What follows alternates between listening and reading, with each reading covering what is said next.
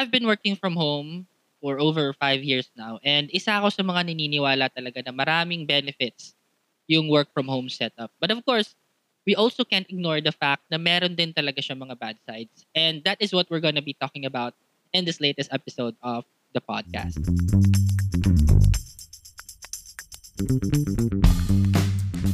All right.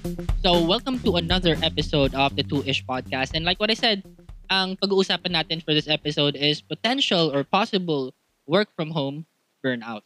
So, siguro iniisip mo ngayon na paano naman mangyayari yun, no? Na mabu-burnout ako from work. I'm at home, I'm comfortable, I can do anything that I want, I can wear anything that I want, the food is great, no commute, no traffic. So, yes, tama lahat yun. Those are all valid points to love working from home.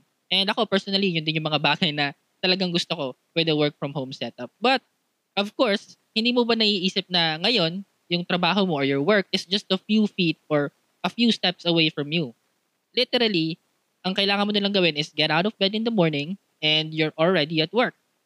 So may nagsabi pa nga sa akin sabi niya, natutulog na lang siya with the laptop on his table or on his bed, para pagising niya, diretso sabak na agad ng trabaho. So, yes, there is no more commute, there is no more traffic, but the time that you spend on commute, those time could easily be translated into extra hours at work. And madalas hindi mo na yun mapapansin kasi nga komportable ka working at home. So now, the big question is, how much work is too much? Well, the big answer is iba-iba for every type of person. Kasi merong iba na, they can work for more than 12 hours a day. Meron namang iba na who struggle to even finish an 8-hour shift. But whatever, it may be, you have to remember that if burnout could happen to somebody who works at an office, anong difference nun when you're working at home?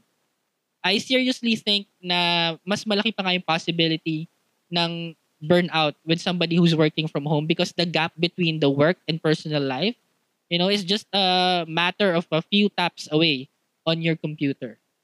So, at the risk of sounding privileged as well, I have to tell you that I am extremely grateful to be employed at this point in time. I know it's not the same for everyone else out there, and I really feel for them. But for those of us who are still fortunate enough to have a to have a work at home setup, we also have to be very mindful of how we balance our work and our personal life. Because yes, working from home has a lot of benefits, not only for the employees but also for the businesses. But working from home is also the breeding ground for, burnout, overworking, and of course, exhaustion. So please make it a habit to unplug.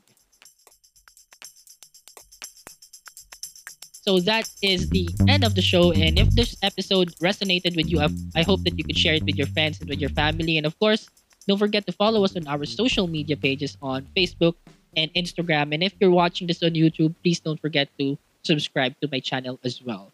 Again, this is the Two-ish podcast. I'm your host, Kyle. Until next time.